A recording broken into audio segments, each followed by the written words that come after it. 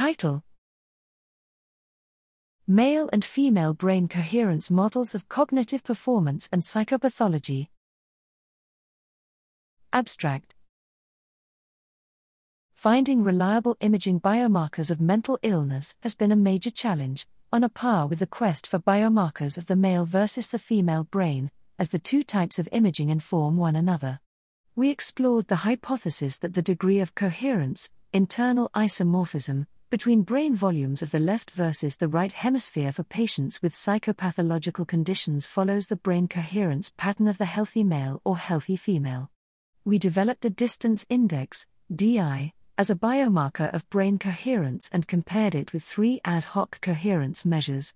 We found that only DI could reliably distinguish males from females and patients from controls.